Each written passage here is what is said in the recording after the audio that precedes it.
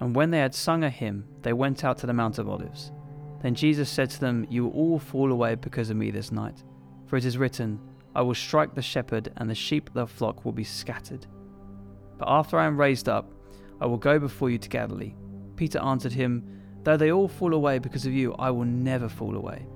Jesus said to him, "Truly I tell you, this very night, before the cock crows, you will deny me 3 times. Peter said to him, "Even if I must die with you, I will not deny you." And all the disciples said the same. Then Jesus went with them to a place called Gethsemane, and he said to his disciples, "Sit here while I go over there and pray." And taking with him Peter and the 2 sons of Zebedee, he began to be sorrowful and troubled. Then he said to them, "My soul is very sorrowful, even to death. Remain here and watch with me."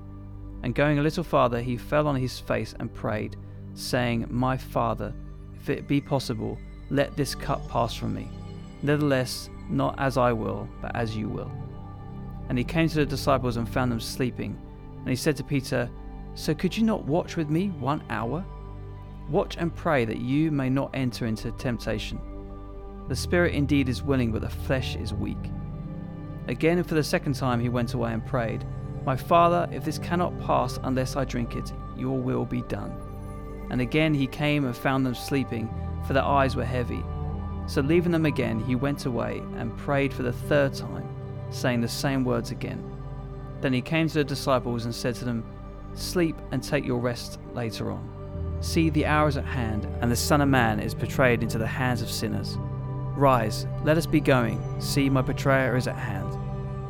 While he was still speaking, Judas came, one of the 12, and with him a great crowd with swords and clubs, from the chief priests and elders of the people.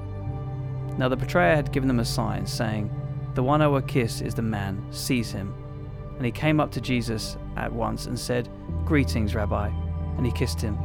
Jesus said to him, "Friend, do what you came to do." Then they came up and laid hands on Jesus and seized him. And behold, one of those who were with Jesus stretched out his hand and drew his sword and struck the servant of the high priest and cut off his ear. Then Jesus said to him, "Put your sword back into its place, for all who take the sword will perish by the sword. Do you think that I cannot appeal to my Father, and he would at once send me more than 12 legions of angels? But how then should the scriptures be fulfilled that it must be so?" At that hour Jesus said to the crowds, "Have you come out as against a robber, and with swords and clubs to capture me? Day after day I sat in a temple teaching, and you did not seize me. But all this has taken place that the scriptures of the prophets might be fulfilled." Then all the disciples left him and fled.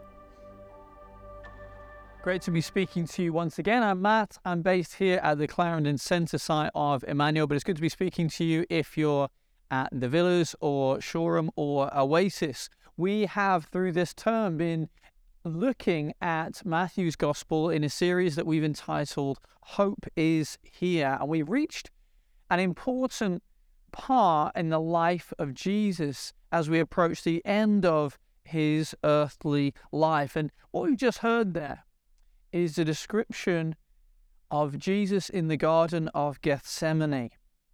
And we see Jesus in a very vulnerable moment. He even says himself that he's very sorrowful, even to death. Jesus seems to be at the end of himself. Now, if actually we read through the gospel account of Jesus, we've seen many different emotions. We have seen Jesus as one who is full of compassion towards the sick. We've seen Jesus frustrated at injustice and wrongdoing. We've even seen Jesus angry. Famous episode of him turning over tables in the temple. And also in the accounts of Jesus is his sadness and grief at the death of his friend Lazarus. But this moment seems to be a different level of emotion, anguish that we've not seen in Jesus before. And it's because Jesus is facing death. He knows that it's coming, but it seems that Jesus is crumbling. If we read it closely, it seems that Jesus is falling to pieces, and we might be surprised by that. What's happening to Jesus? Why is Jesus not braver? By way of contrast, about 500 years before the life of Jesus, in Greece there was a man known as Socrates. And he's a very famous person because many people would say he's the founder of Western philosophy. And he faced death in a very different manner. I was learning about him recently. On the one hand, yes, he could be known as the founder of Western philosophy, but on the other hand, he could also be known as one of the most annoying people ever to have lived. He regarded himself as a gadfly, someone who's buzzing around Athens, asking annoying questions of people, particularly people in places of authority and influence. And the Socratic method is something that we get from Socrates, this dialogue, this constant asking questions, challenging assumptions. Are you sure? Taking different themes and asking difficult questions of them to get under the surface. And Socrates went around asking these questions and got himself into a lot of trouble for doing so. And eventually Socrates was arrested and put on trial, charged essentially against blasphemy against the gods and the state religion, and the other charge of corrupting the youth. And actually he was sentenced to death. And the accounts say that on the final day of his life, when he's facing his death, he's in prison, his friends kind of rally around him, and they try to offer him means of escape, which he actually turns down. And in the final few moments, his friends are around him, and they're all so upset, and they're crying, and Socrates tells them not to worry. Socrates says, stop crying. And then he drinks the poison, he tells a joke on his deathbed, and then he dies. Now, is that a more heroic way to face death? Seems flippant, perhaps, but is there something noble about that, to laugh in the face of death? That seems to be the other end of the spectrum to how Jesus approaches things here. He's in agony and anguish. Matthew and Mark both in their accounts say that Jesus was greatly distressed. He's troubled. He falls to the floor. In Luke's account, Luke 22 verse 44, it says, and being in agony, Jesus prayed more earnestly, and his sweat became like great drops of blood falling to the ground. Now we know there is a medical condition where blood mixes with your sweat and is brought on by a situation of extreme stress. Jesus seems to be crumbling in this moment. And so perhaps to take a leaf out of Socrates' book and at this moment ask maybe an uncomfortable or impious question, we could ask of Jesus here, why can't Jesus hold it together? Why isn't Jesus stronger or braver or more heroic?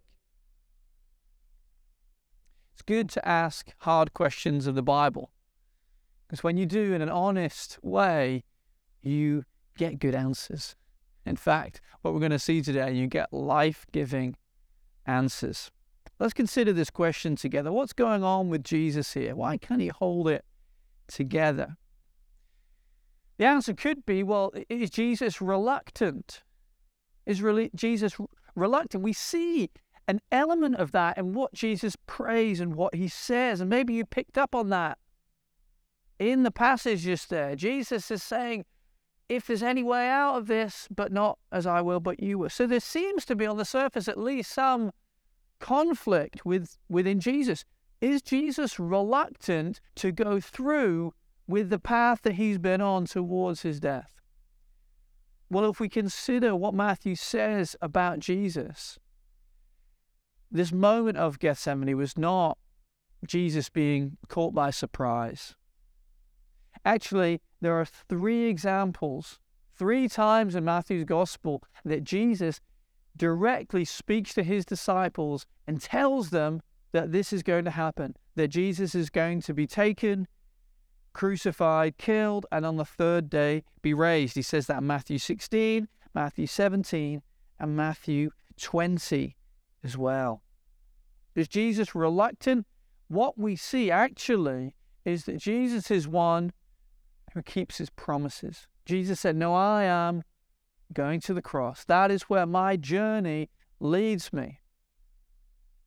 And when he says it, he does it. And even though there's lots going on in this moment of Gethsemane, we are seeing someone who is perfectly faithful and obedient to the path that the Father had laid out for him. And yes, there is a moment of instinctively recoiling from the pain, but even in that, even in Jesus' prayer here, he doesn't even finish the sentence without reaffirming his faithful submission to God's plan. My Father, if it be possible, let this cup pass from me. I'm going to focus on that a little bit more later. But he says, nevertheless, not as I will, but as you will. What we see in Jesus is half a sentence of considering amid a lifetime of faithful obedience. We can contrast Jesus with his disciples. We see that in this passage that we've just had read out for us. Jesus says to his disciples, this is what's going to happen, and that they're going to fall away.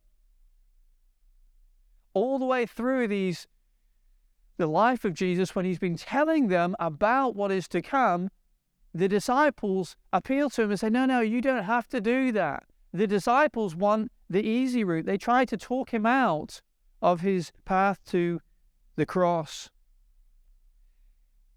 And what's more, this passage that we've just had read out, the bookends of it are the disciples saying, I won't deny you. I won't fall away. And then what happened at the end there? Jesus is arrested. Then all the disciples left him and fled. The disciples are those who they can't follow through with what they say. Jesus can. Jesus does. The disciples want the easy route. Jesus walks the hard route. He never took the easy route. He never reneged on his promises. Jesus, have you considered Jesus? Did the right thing every time, no matter what the cost, no matter what the pain involved. That's what we're seeing here. Who are you like? Are you like the disciples, or are you like Jesus? Do you take the easy route or the faithful route? If we're honest with ourselves, the easy route is often too tempting to resist. And we take that unethical shortcut at work. We tell that little lie, little bit of dishonesty, little bit of deception, bending of the truth, financial maneuvering. Now we justify it. Well, it saves time, saves face, no one will know. For some of you, that's what this week has been. And I put my finger on it now. Yeah, I did that. It's uncomfortable. We can justify it, but it lacks integrity. It's not faithful. It's Peter and the disciples. It's not Jesus. It's not his way. Jesus is faithful. He doesn't take the shortcut. He walks the hard road. And what about your promises? We've held up Jesus. He is one who said, this is what I'm going to do, and he does it. The disciples don't. What about us? Do you do what you say you will do? Yeah, I'll be at that event. Oh yeah, I'll call you. I'll be there. Oh yeah, I'll do that thing that you've asked me to do. Are you faithful? Are you faithful like Jesus is faithful? promises that you made, do you follow through? Maybe your spouse, you've made promises to be faithful to your spouse. Are you faithful in thought as well as word and deed, and what you look at online, and thoughts about other people? Flirtatious behavior. Are you faithful to your friends? Honest with them, sticking up with them, faithful to family members, faithful to your employer? Are you walking with integrity? Or do you say one thing and do another thing? We find when we're honest with ourselves, we're much more like the disciples than Jesus. You see, we might imagine that Jesus just skated through life. But if you look at what Jesus had to face, the hard road that he had to walk, and yet in every single moment, every day of Jesus' earthly ministry, he's surrounded by the pressure of others. He had these choices to make, just like we have those small individual choices. Are we going to be faithful or not? And Jesus faced the same pressures, the same temptations, and he never did anything wrong. He never thought anything wrong. He never said anything wrong. Can you imagine that? Read through Matthew, Mark, Luke, and John, all shedding light on Jesus' life. Look for something that he did wrong. No wrong word. No wrong action. Even in this passage, we have Jesus being arrested, and it happens at night. Because Jesus said, I was around everyone. You could have arrested me anytime. But they know they couldn't catch him out. They tried to catch him out. They tried to get him to say something that was wrong. And they couldn't. And everyone saw that. The most remarkable person that ever lived. Even everyone's trying to catch him out, and they can't catch him out. Because he's faithful. Because his words are true. And he walks with integrity. Jesus' road was hard, yet he never put a foot wrong. And so when we come to Gethsemane and consider, yes, Jesus is obviously experiencing something that's overwhelming for him, but we're not seeing Jesus stumble, because Jesus doesn't do that. He's not reluctant in this moment. He's not turning it back in this moment. No, he is faithful. So he's not reluctant. But what's happening there is there weakness here? Is this showing Jesus' weakness? That's another answer perhaps to the question of, why can't Jesus hold the things together here? We do see Jesus wrestling, struggling. He's praying 3 times. It says he fell on his face. Again, when we look closely at what's happening here, we see that Jesus is actually in control. Consider before Gethsemane, we have the Last Supper, and Jesus is saying to his disciples, you're going to fall away. But the manner in which he does it, he's reflective, he's calm, he's matter of fact.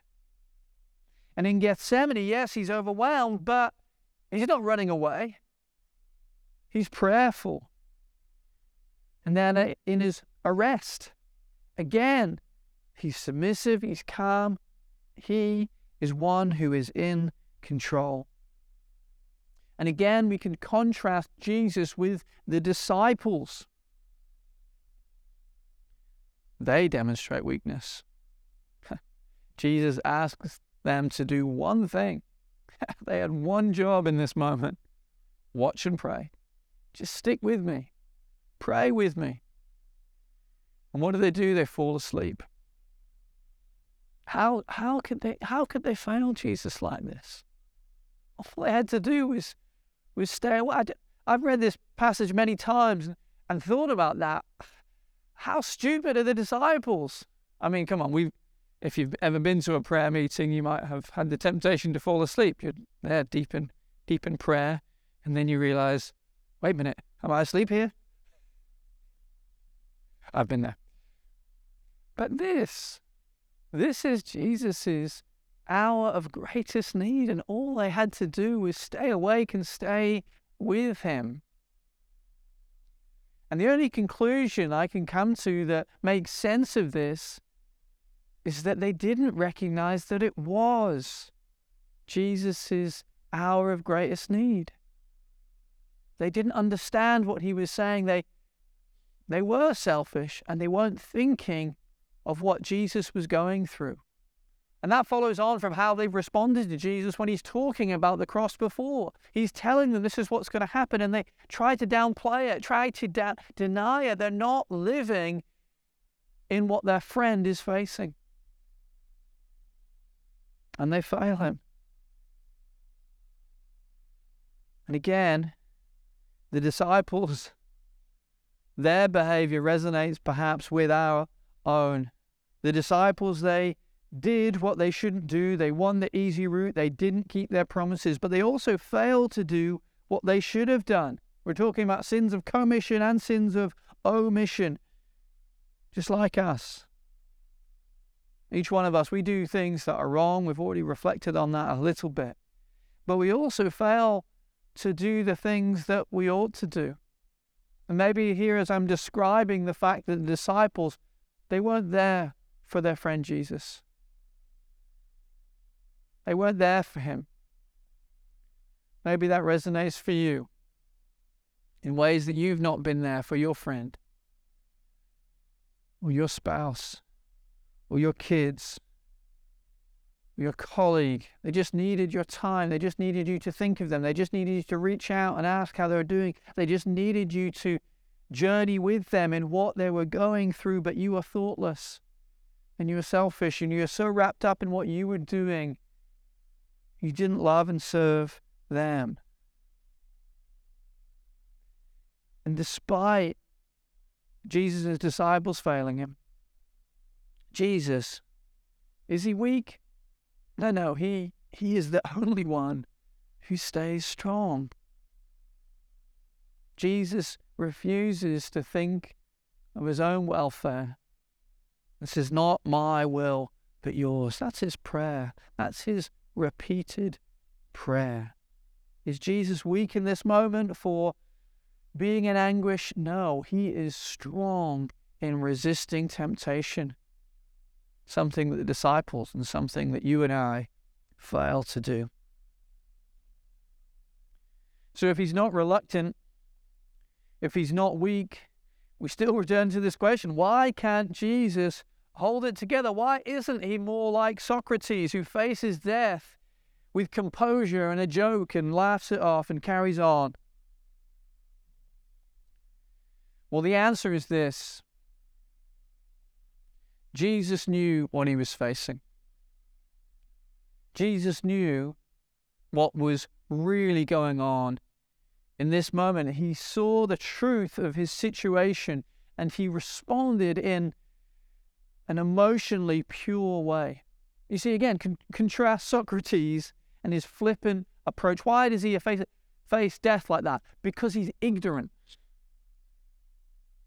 In fact, Socrates was famous for his pronouncement that the only thing he was sure of was his ignorance. That's why he was going around questioning everything. You can't be sure of that. You can't be sure about that. And ignorance is bliss. If you don't know the extent of what you're facing, it's easy to be flippant. And Socrates didn't know what death meant. He didn't know what was beyond death. He didn't really know what he was facing. And even if he had an inkling, he was denying it.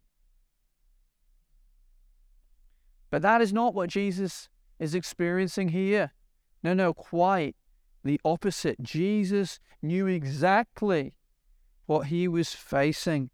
Let me read it out again. Then he said to them, "My soul is very sorrowful, even to death. Remain here and watch with me." And going a little farther, he fell on his face and prayed, saying, "My Father, if it be possible, let this cup pass from me. Nevertheless, not as I will, but as you will." As Jesus prays, he's seeing this cup before him. What does that mean? What's that about? Well, in the Bible, the cup, or a picture symbol of a cup, is used to refer to destiny And that can be a positive thing. Some of the Psalms, including Psalm 16, talks about the Lord is my chosen portion and my cup. It's my inheritance. It's my destiny.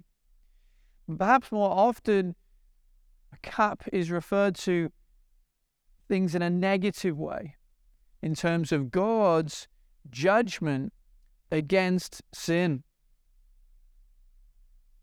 And that's what it's referring to here. As Jesus prays, as Jesus contemplates the cross, the crucifixion that he's about to endure. And Jesus is not just seeing it on a human level of facing physical death.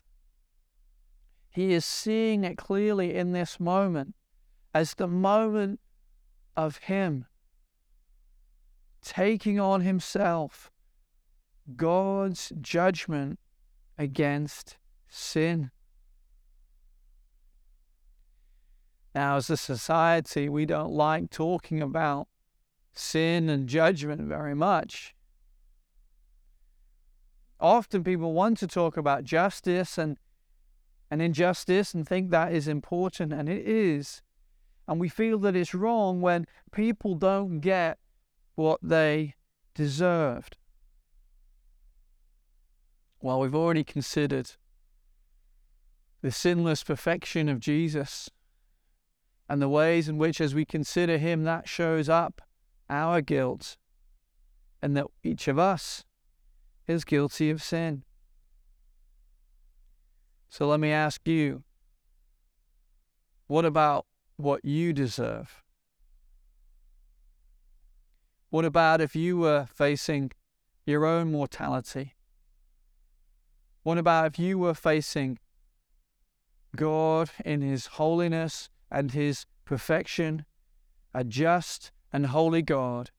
What about what you deserve? You and I would respond to that predicament with words that Jesus used here. Please don't give me what I deserve, God. Please, if there's any way, let your judgment pass over me. If we were to face judgment for our sin, we would fall to the floor. We would be agony and anguish. Please don't give me what I deserve. Please give me mercy, not justice. Now, usually at this point in the message, it's where we talk about how Jesus took our place and took what we deserved on himself. And that's true. And he has. And that is what this passage is about. But there's actually more than that going on here. Gethsemane actually reminds us of the extent of what the cross has accomplished. And it's that actually makes sense of the extent of Jesus's anguish and the extent of his reaction and how and why Jesus is pushed to the end of himself completely.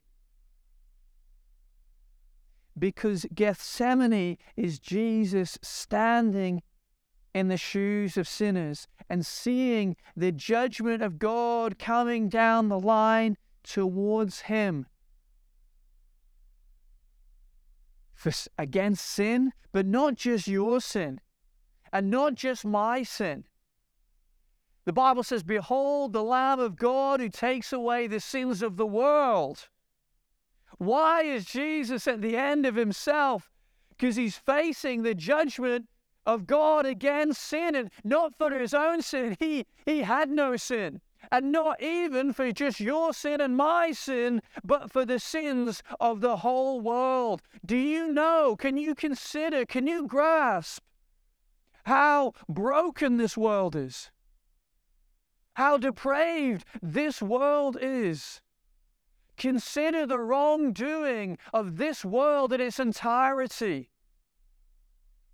Consider how that must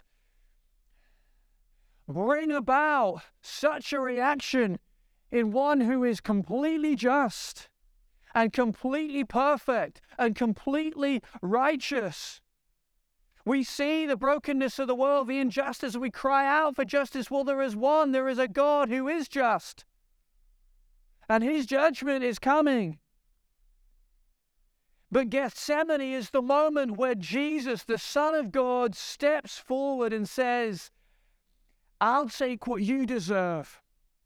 And I'll take what she deserves. And I'll take what he deserves. Again and again, you're a good person, well, you're not, and I'll take what you deserve. You're a bad person, I'll take what you deserve. He takes on the sin of the world. But you're a corrupt person, I'll take on your sin. You're an adulterer, I'll take on your sin and the punishment for what you deserve. Thief, criminal, abuser, murderer, I'll take what you deserve. Can you imagine that? No, we can't even begin to imagine what Jesus is facing at Gethsemane. The sins of the world.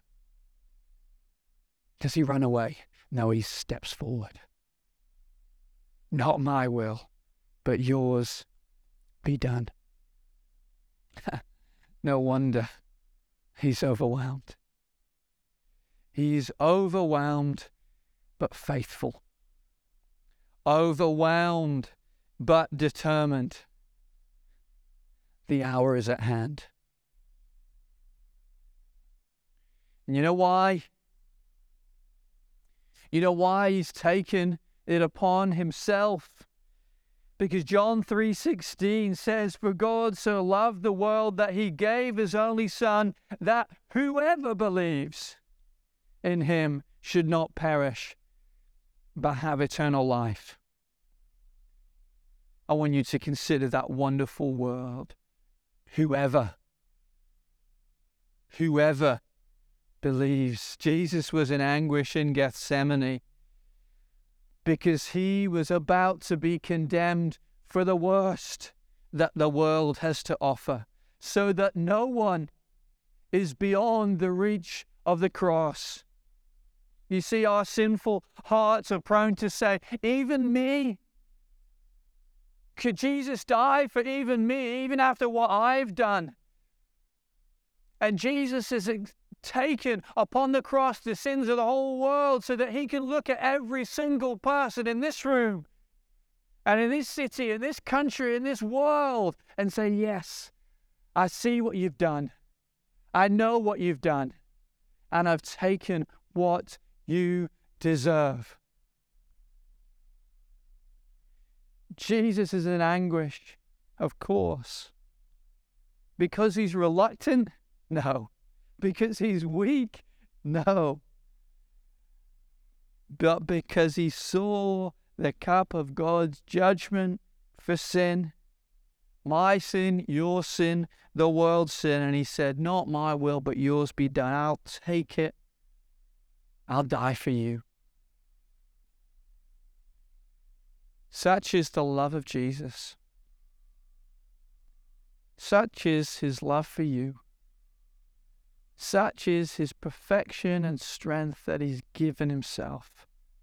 A sacrifice once and for all. Sweating drops of blood, he shed his blood for the sins of the world, so that we might come to him, so we might know not the taste of that cup, but the taste of his love, the sweetness of eternity with God, with sin dealt with, and love secured. What a Savior. Let's come to him today. Put all your trust in him today. Rejoice in him today that he has died for you. Amen.